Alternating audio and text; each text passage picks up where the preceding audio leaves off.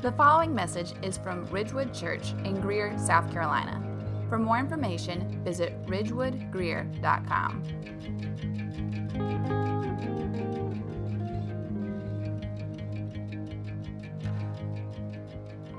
So I want to start this morning with a little bit of a confession. It is hard for me to keep up with all of the promises and commitments that I make in life. At work, requests and demands seem to come from every direction.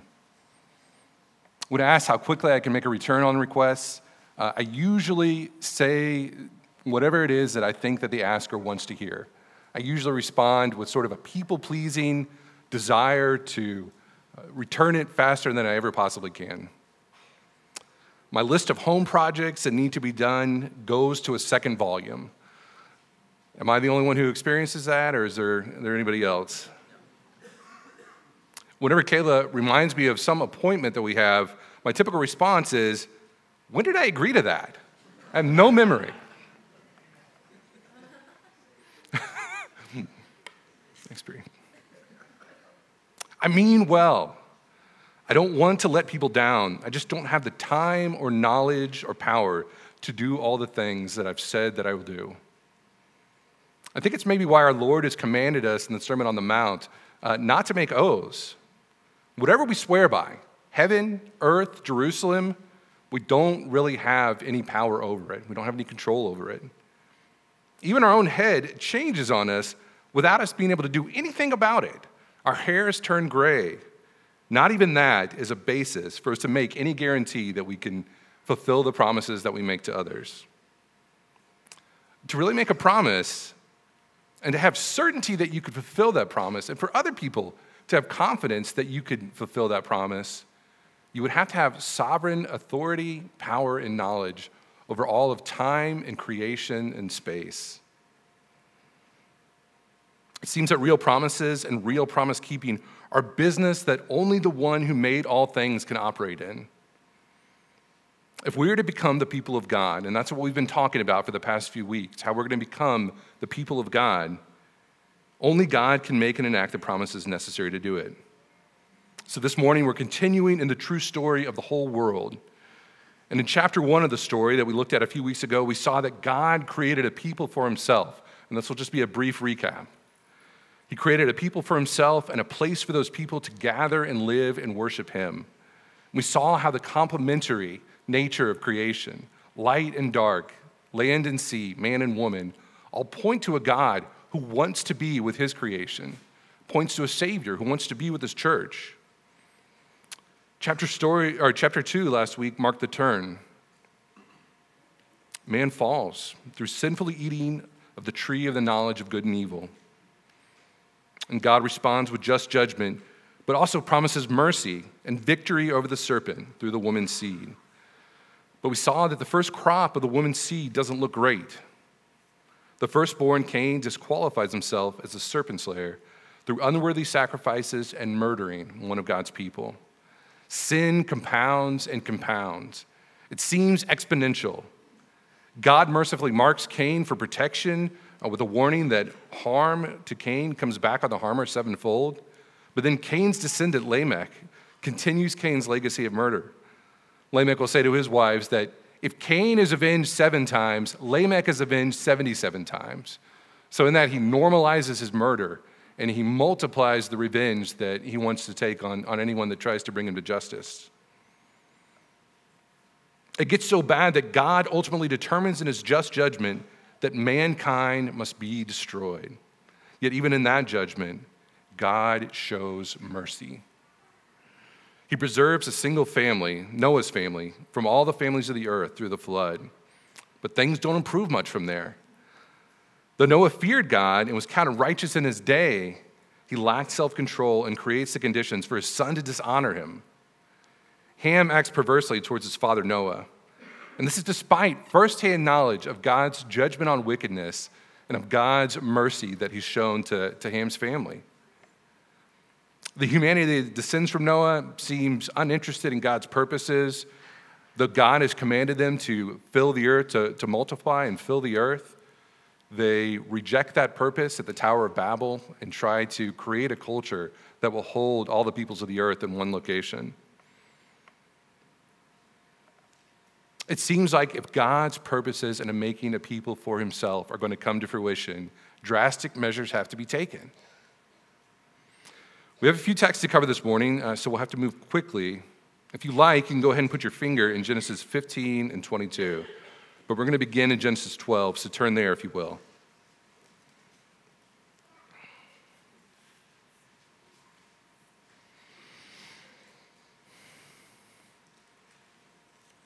I'll start in verse 1. Now the Lord said to Abram, "Go from your country and your kindred and your father's house to the land that I will show you. And I will make of you a great nation, and I will bless you and make your name great, so that you will be a blessing. I will bless those who bless you, and him who dishonors you I will curse. And in you all the families of the earth shall be blessed." So Abraham went, as the Lord had told him, and Lot went with them. Abram was 75 years old when he departed from Haran. Okay, there's a couple things I want to see in this passage. Number one, God selects Abraham, and I'm just going to use Abraham throughout. God is going to change his name later in the story, without apparent regard to Abraham's character. As far as I can tell, there's nothing special about Abraham. He's just a normal guy living in the ancient world. There's nothing special about him except that God selects him. So keep that in mind.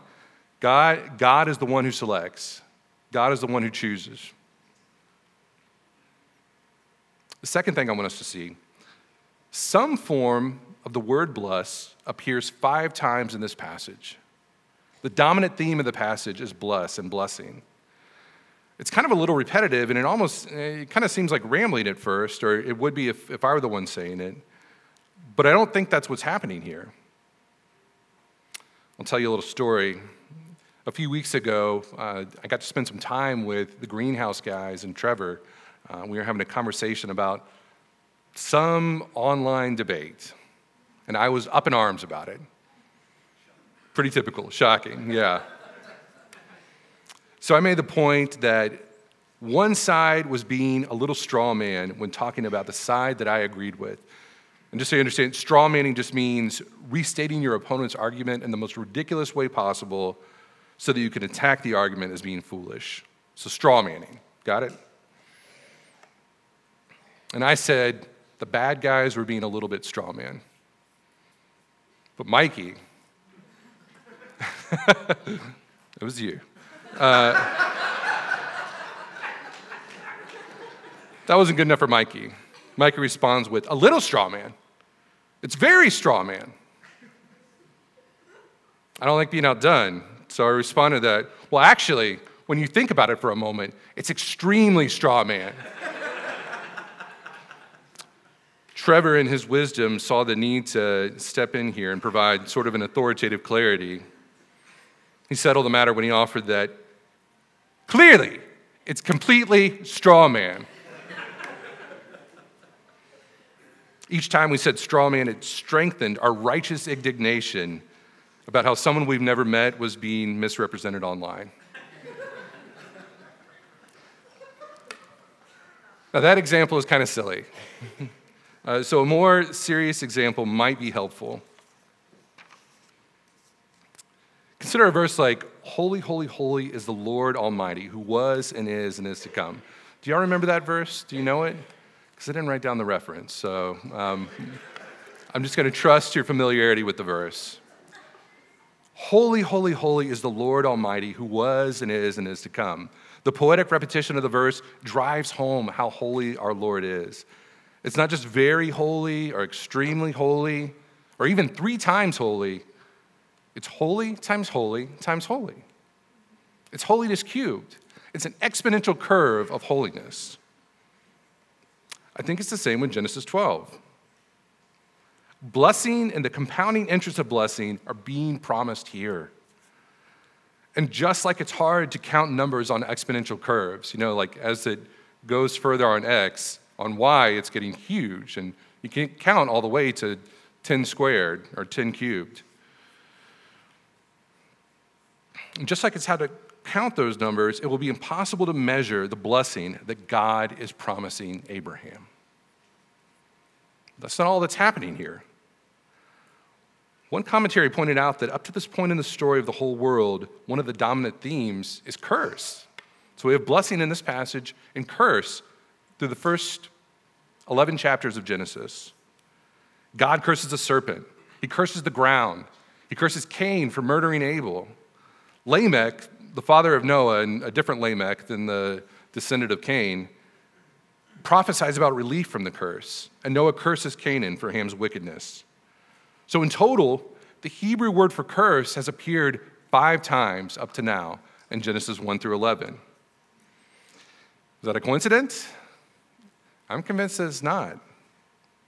It seems that the 5 uses of bless in Genesis 12 are God's response to the dominant reality of the curse, demonstrated in curse's 5 appearances through the first 11 chapters of Genesis. God's promise of blessing to Abraham is so much more than just an announcement to one person that God is going to provide a charmed life for him. It is the declaration that God is beginning the work of undoing the curse. N.T. Wright has a great quote about this. It should be up on the screen. He says this: Abraham emerges within the structure of Genesis as the answer to the plight of all humankind. The line of disaster and of the curse from Adam through Cain, through the flood to Babel, begins to be reversed when God calls Abraham and says, "And you shall all the families of the earth be blessed." All right, so I want to take a moment and think about what we've seen so far. Who would make promises like these? Who could make promises like these? The one who still intends to be with his people in the place he will prepare for them. The one whose intentions are as good as promises. The one who discloses his promises to his people for their encouragement and their instruction. And the one who keeps those promises for his own glory and for his people's good. Why would God do this? Why obligate himself to creatures? Only his gracious, benevolent kindness can explain it. And that brings us to our first big takeaway from the sermon this morning. Number 1, God is a promising God. God is a covenant-making God. God is a promising God. God is a covenant-making God. That's a new word, covenant. What does it mean to be a covenant-making God? What's a covenant? Let's take a look at Genesis chapter 15.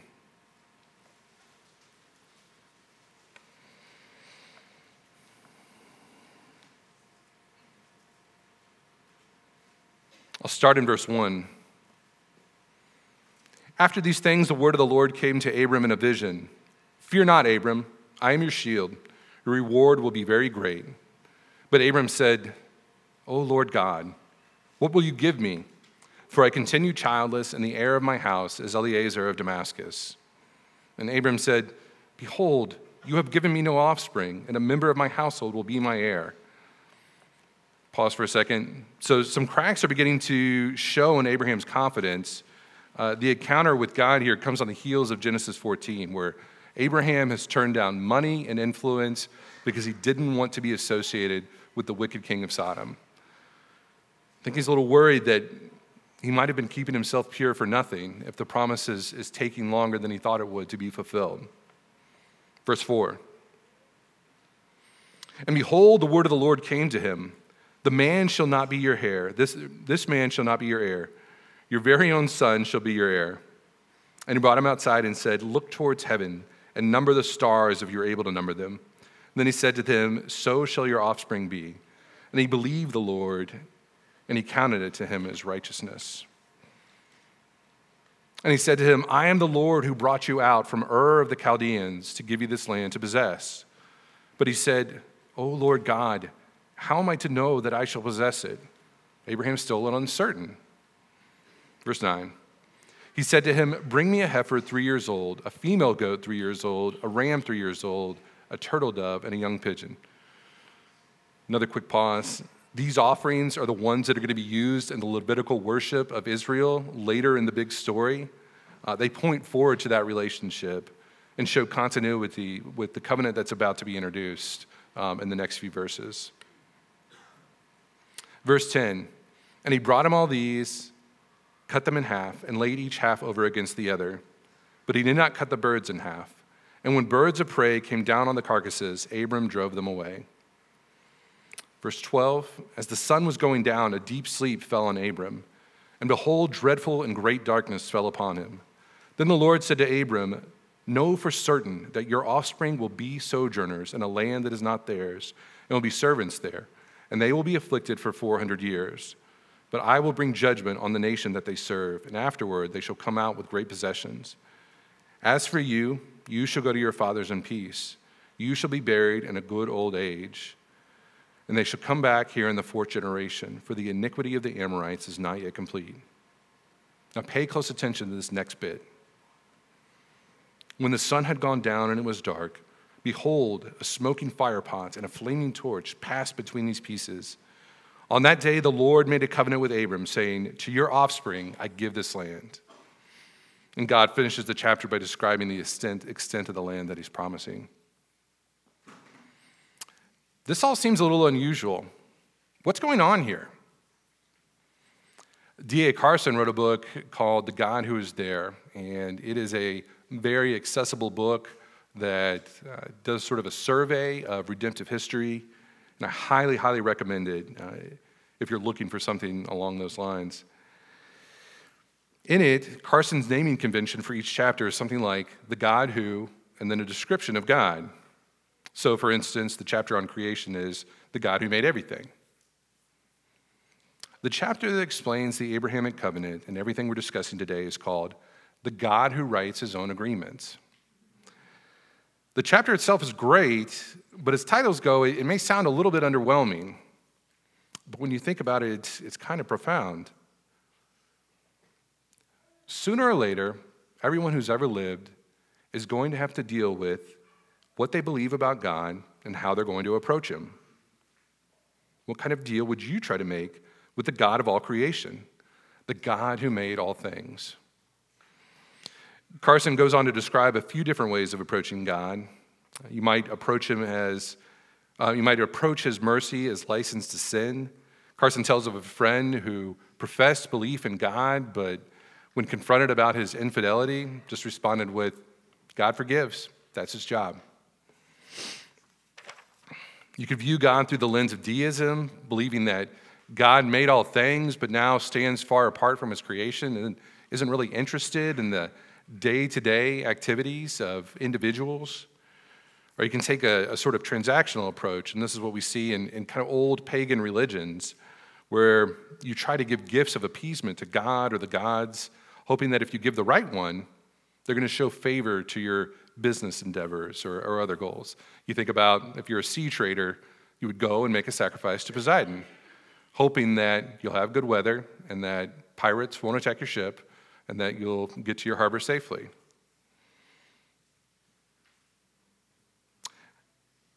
God's word describes God differently than any of these.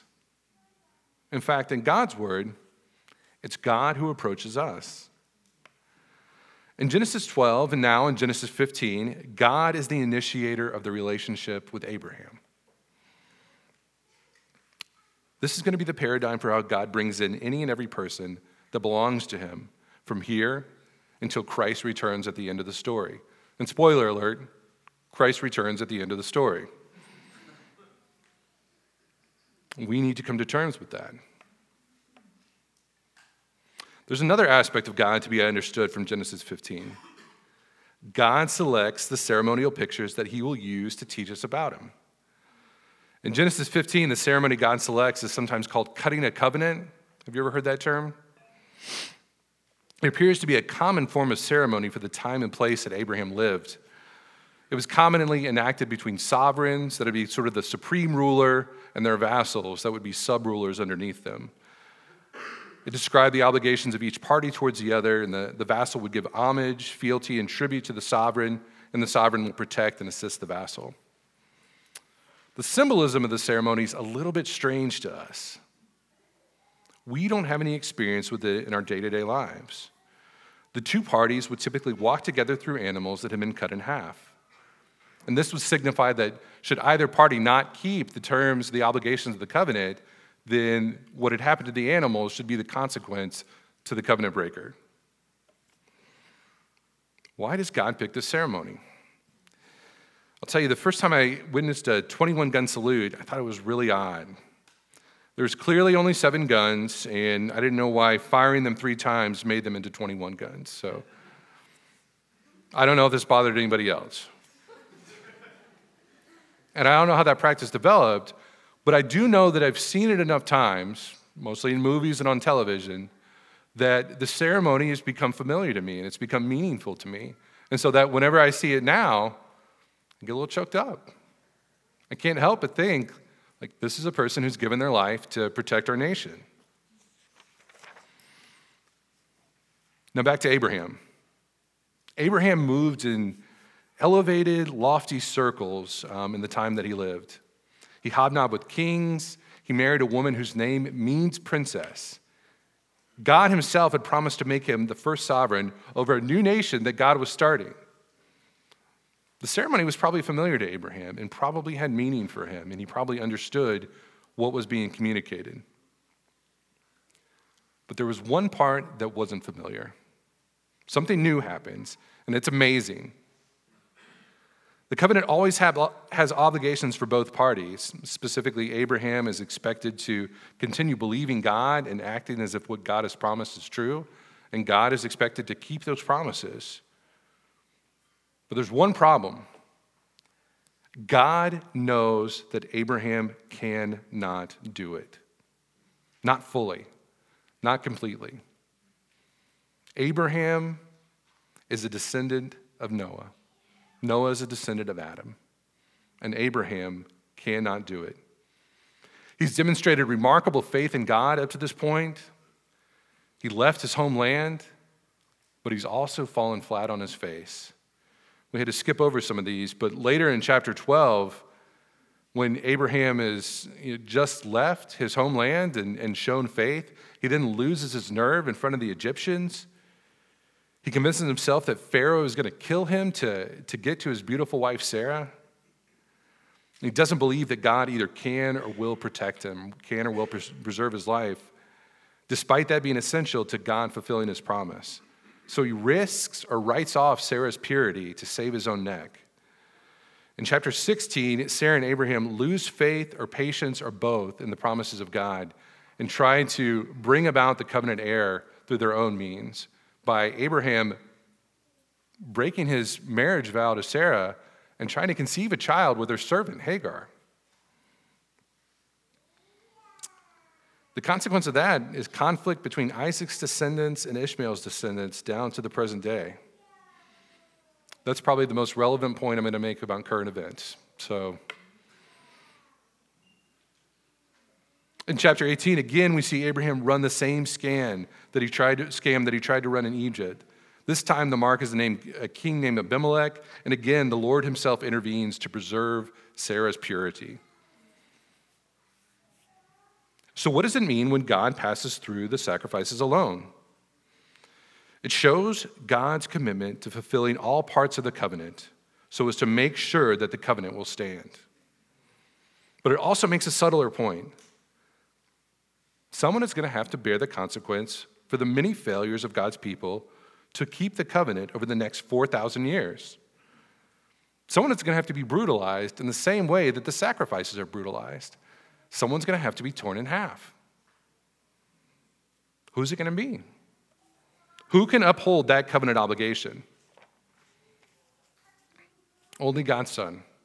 Only Jesus Christ will be able to do it.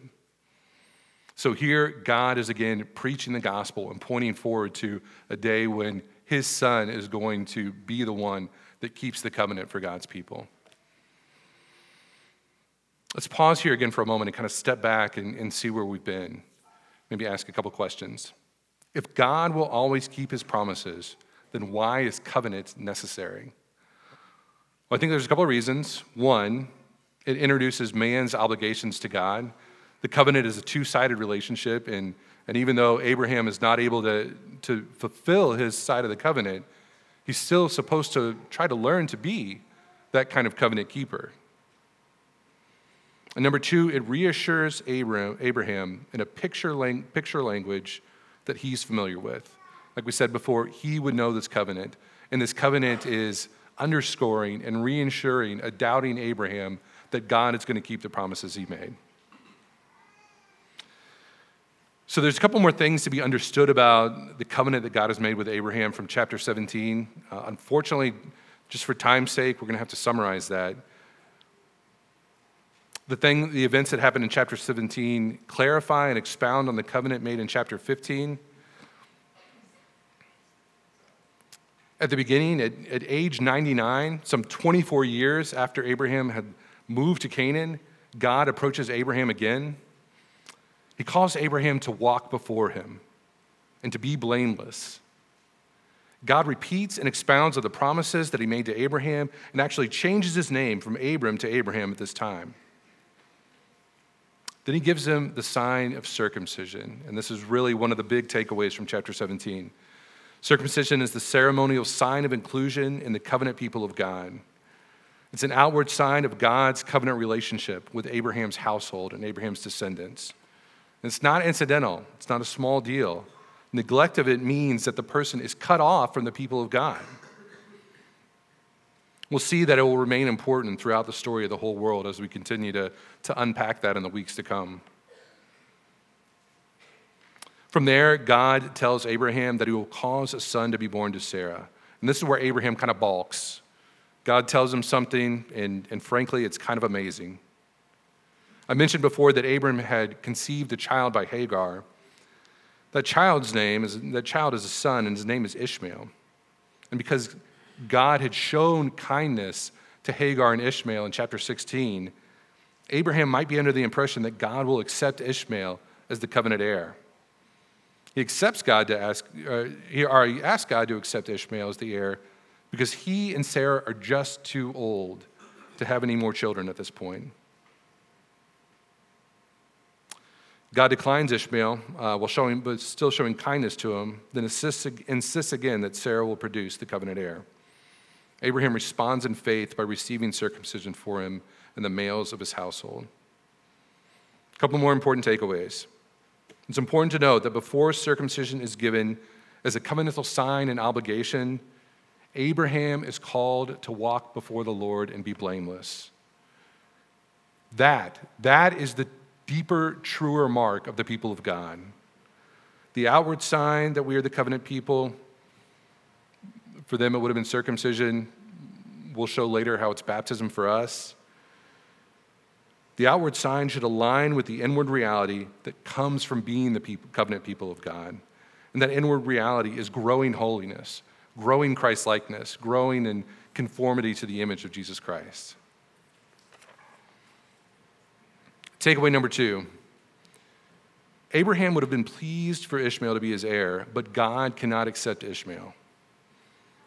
The problem with Ishmael is this. Sometimes, even older men can have children naturally with younger women. It's possible through merely human means. Paul, in explaining the emptiness of Mosaic law keeping after Christ has already come, will comment on this event in Galatians 4:22 and 23. He says, "For it is written that Abraham had 2 sons, one by a slave woman and one by a free woman. But the son of the slave was born according to the flesh, while the son of the free woman was born through promise." So you see what's happening? God's covenant people must come through God's covenant promises. No fleshly or merely human effort is going to suffice. Finally, we get to Genesis chapter 20, and God is going to make good on his promise to Abraham. I'll summarize again. Isaac is born, so the promised covenant heir finally comes. Interestingly, his name means laugh. He laughs, and it's a name that's given by God earlier in the story. I'm not sure who's supposed to be laughing here. Sarah laughs in chapter 19 when she's told she will conceive. Abraham scoffs in chapter 17 when he's told Sarah will conceive. But it seems like it's God who has the last laugh. as his people behold with wonder a miracle that they denied was possible. So that brings us to our second big takeaway. Number 2, God is a promise-keeping God. God is a covenant-upholding God. At this point, God has demonstrated his power again and again to do what he says he will through the conception and birth of Isaac. The land promise that God has made to Abraham isn't going to be fulfilled for a couple hundred years or a few hundred years, but Abraham can have confidence that it will be fulfilled because he's already seen God do the impossible. So, how does this big story intersect with the little stories of our lives, with our faith in Jesus Christ? Number 1, we learn through it that God deals covenantally with his people. God is a covenant-making God. Understanding covenant is fundamental to understanding God's interactions with all of his people, with all of his followers. It's going to come up again and again throughout the story. We'll see it with David, we'll see it with Moses, and ultimately we'll see it with Jesus Christ. So learning about it now and understanding it now is extremely helpful for understanding what God is doing and how God is doing it later in the story. Number 2, God has blessed the world through Abraham's son, Jesus. When God promised to bless the nations through Abraham, that was what he was talking about. Jesus, the son of Abraham, will be born and will bear the sin of all those who would believe in him. He'll come and die and rise again, and then he'll send his disciples to the nations to make disciples of all nations. This fulfills the promise. The third way it interacts with our own stories is Abraham provides an example of maturing faithfulness. He's not perfect, but we'll see in one more passage that we'll look at today how Abraham's faith and obedience have grown and matured over time. Turn to Genesis chapter 22. And again, I'm going to summarize the first 14 verses.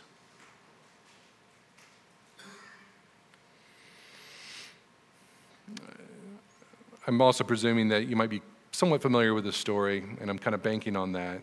But if you need any blanks filled in, talk to Trevor. So at the beginning of chapter 22, God calls Abraham to offer his son Isaac as a sacrifice. It is a huge, huge turn in the story. But this time, Abraham responds differently. He responds with instant obedience and without question. He makes the preparations. He sets out on the journey. He takes Isaac to the place where God has shown him, binds Isaac, and raises the knife over his head. And when Abraham is about to strike the killing blow, God intervenes to stop him, holds him back, and provides another sacrifice. And Abraham will actually name the place God Provides. I'm kind of doing that one from memory, so you can check me on that. The test God puts Abraham to is almost painful to behold. There's sort of a cognitive dissonance that goes with being promised that the seed would come through Isaac and then being told to sacrifice Isaac on an altar. But the test is essential for a couple reasons. One, it demonstrates the growth and maturation of Abraham's faith over the course of decades. Brothers and sisters, if our obedience is slow at this point in our lives, there's hope that over the course of those lives, the growing knowledge of God faithfully fulfilling his promises will transform us into the kind of Christ follower that God intends us to be. The author of Hebrews commends Abraham for this in his letter to the church. Hebrews 11, verse 17 says, "By faith Abraham, when he was tested, offered up Isaac. And he who had received the promise was in the act of offering up his only son, of whom it was said, through Isaac shall your offspring be named. He considered that God was able even to raise him from the dead, from which, figuratively speaking, he did receive him back." Abraham has seen God create life where there was no life, when Sarah conceives for the first time after her childbearing years are long over. In Abraham's mind, the death of Isaac is not going to prevent God from making Isaac the covenant heir. He's seen God bring their ability to conceive back to life. He believes that God will be able to bring Isaac back to life as well. Let's take a look at verse 15 in chapter 22. And the angel of the Lord called to Abraham a second time from heaven and said, "By myself I have sworn, declares the Lord, because you have done this and have not withheld your son, your only son. I will surely bless you, and I will surely multiply your offspring as the stars of heaven and as the sand that is on the seashore. And your offspring shall possess the gate of his enemies. And in your offspring shall all the nations of the earth be blessed, because you have obeyed my voice." Finally, Abraham demonstrates for us that God himself is the great reward. Faced with the decision between walking with the Lord through obedience and preserving his own offspring, preserving his blessing, Abraham chooses God. Abraham chooses God. If we enjoy any blessing in life, career, family, land, wealth, whatever it is, all of these things are intended for one ultimate purpose: to draw us closer to our Father in heaven. Land and offspring are nice, but they exist to bring about God's purpose in creating a people for himself. All right, I'm going to go ahead and kind of wrap things up and get ready to land the plane. It's interesting to see how the story of the whole world has progressed up to now. Stephen Wellham and Peter Gentry in Kingdom Through Covenant point out that in some ways, Noah can be thought of as another Adam. There's some interesting similarities. Adam had 3 named sons. Noah has 3 sons. Adam is a gardener. Noah is a vine dresser. All humanity traces their lineage to Adam, and all humanity traces their lineage to Noah.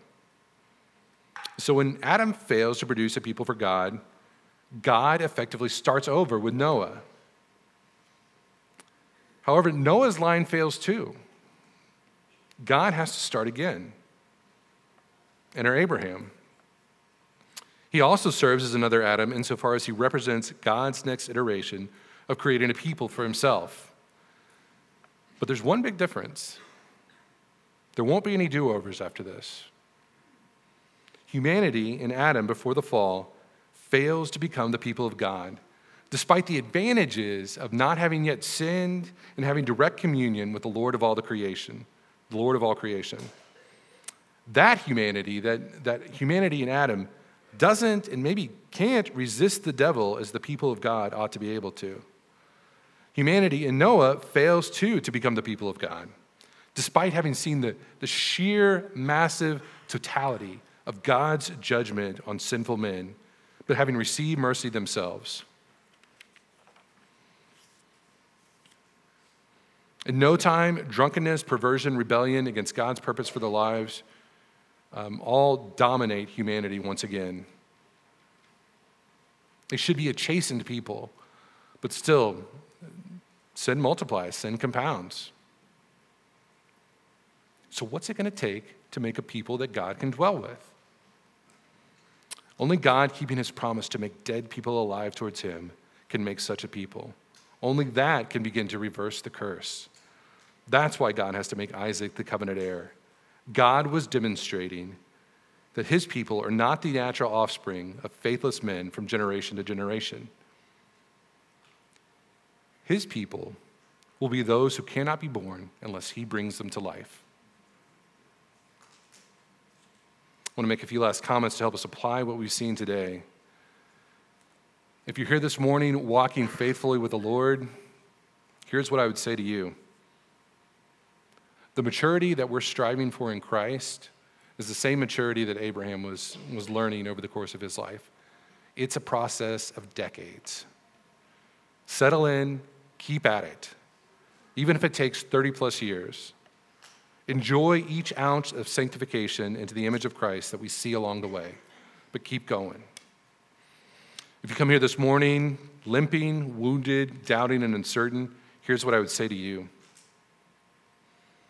Abraham stood where you stand. The remedy for him and for you is to hear God speak his promises again. Believe it or not, the promises we have in Christ are greater than the ones that were made to Abraham. Hearing these promises comes through the careful reading of his word and meditating on the promises found there. And lastly, if you come into our congregation this morning and you don't know Christ and you don't believe these stories, this is what I would say to you.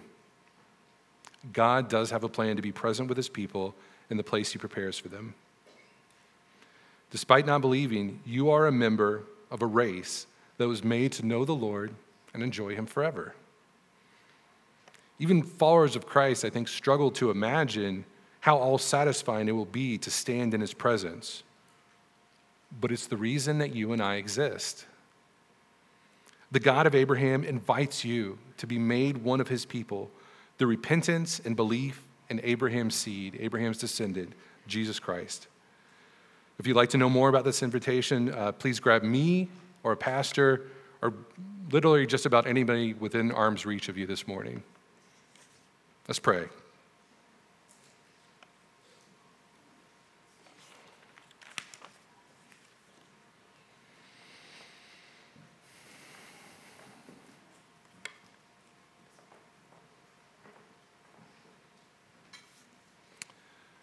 Heavenly Father, we rejoice that you are a promise-making, promise-keeping, covenant-making, and covenant-upholding God. You have been so gracious to us in inviting us in and making us your own. And Father, we pray that as we walk through your story, we'll grow in understanding, grow in being able to piece together all the parts of the story to see the glorious work of redemption that you've done throughout history and are doing in our lives today. Father, we pray that you'll help us to grow in grace and knowledge of your Son, Jesus Christ. Help us to mature in faith, shown through obedience. And I ask these things in your Son, Jesus' name. Amen.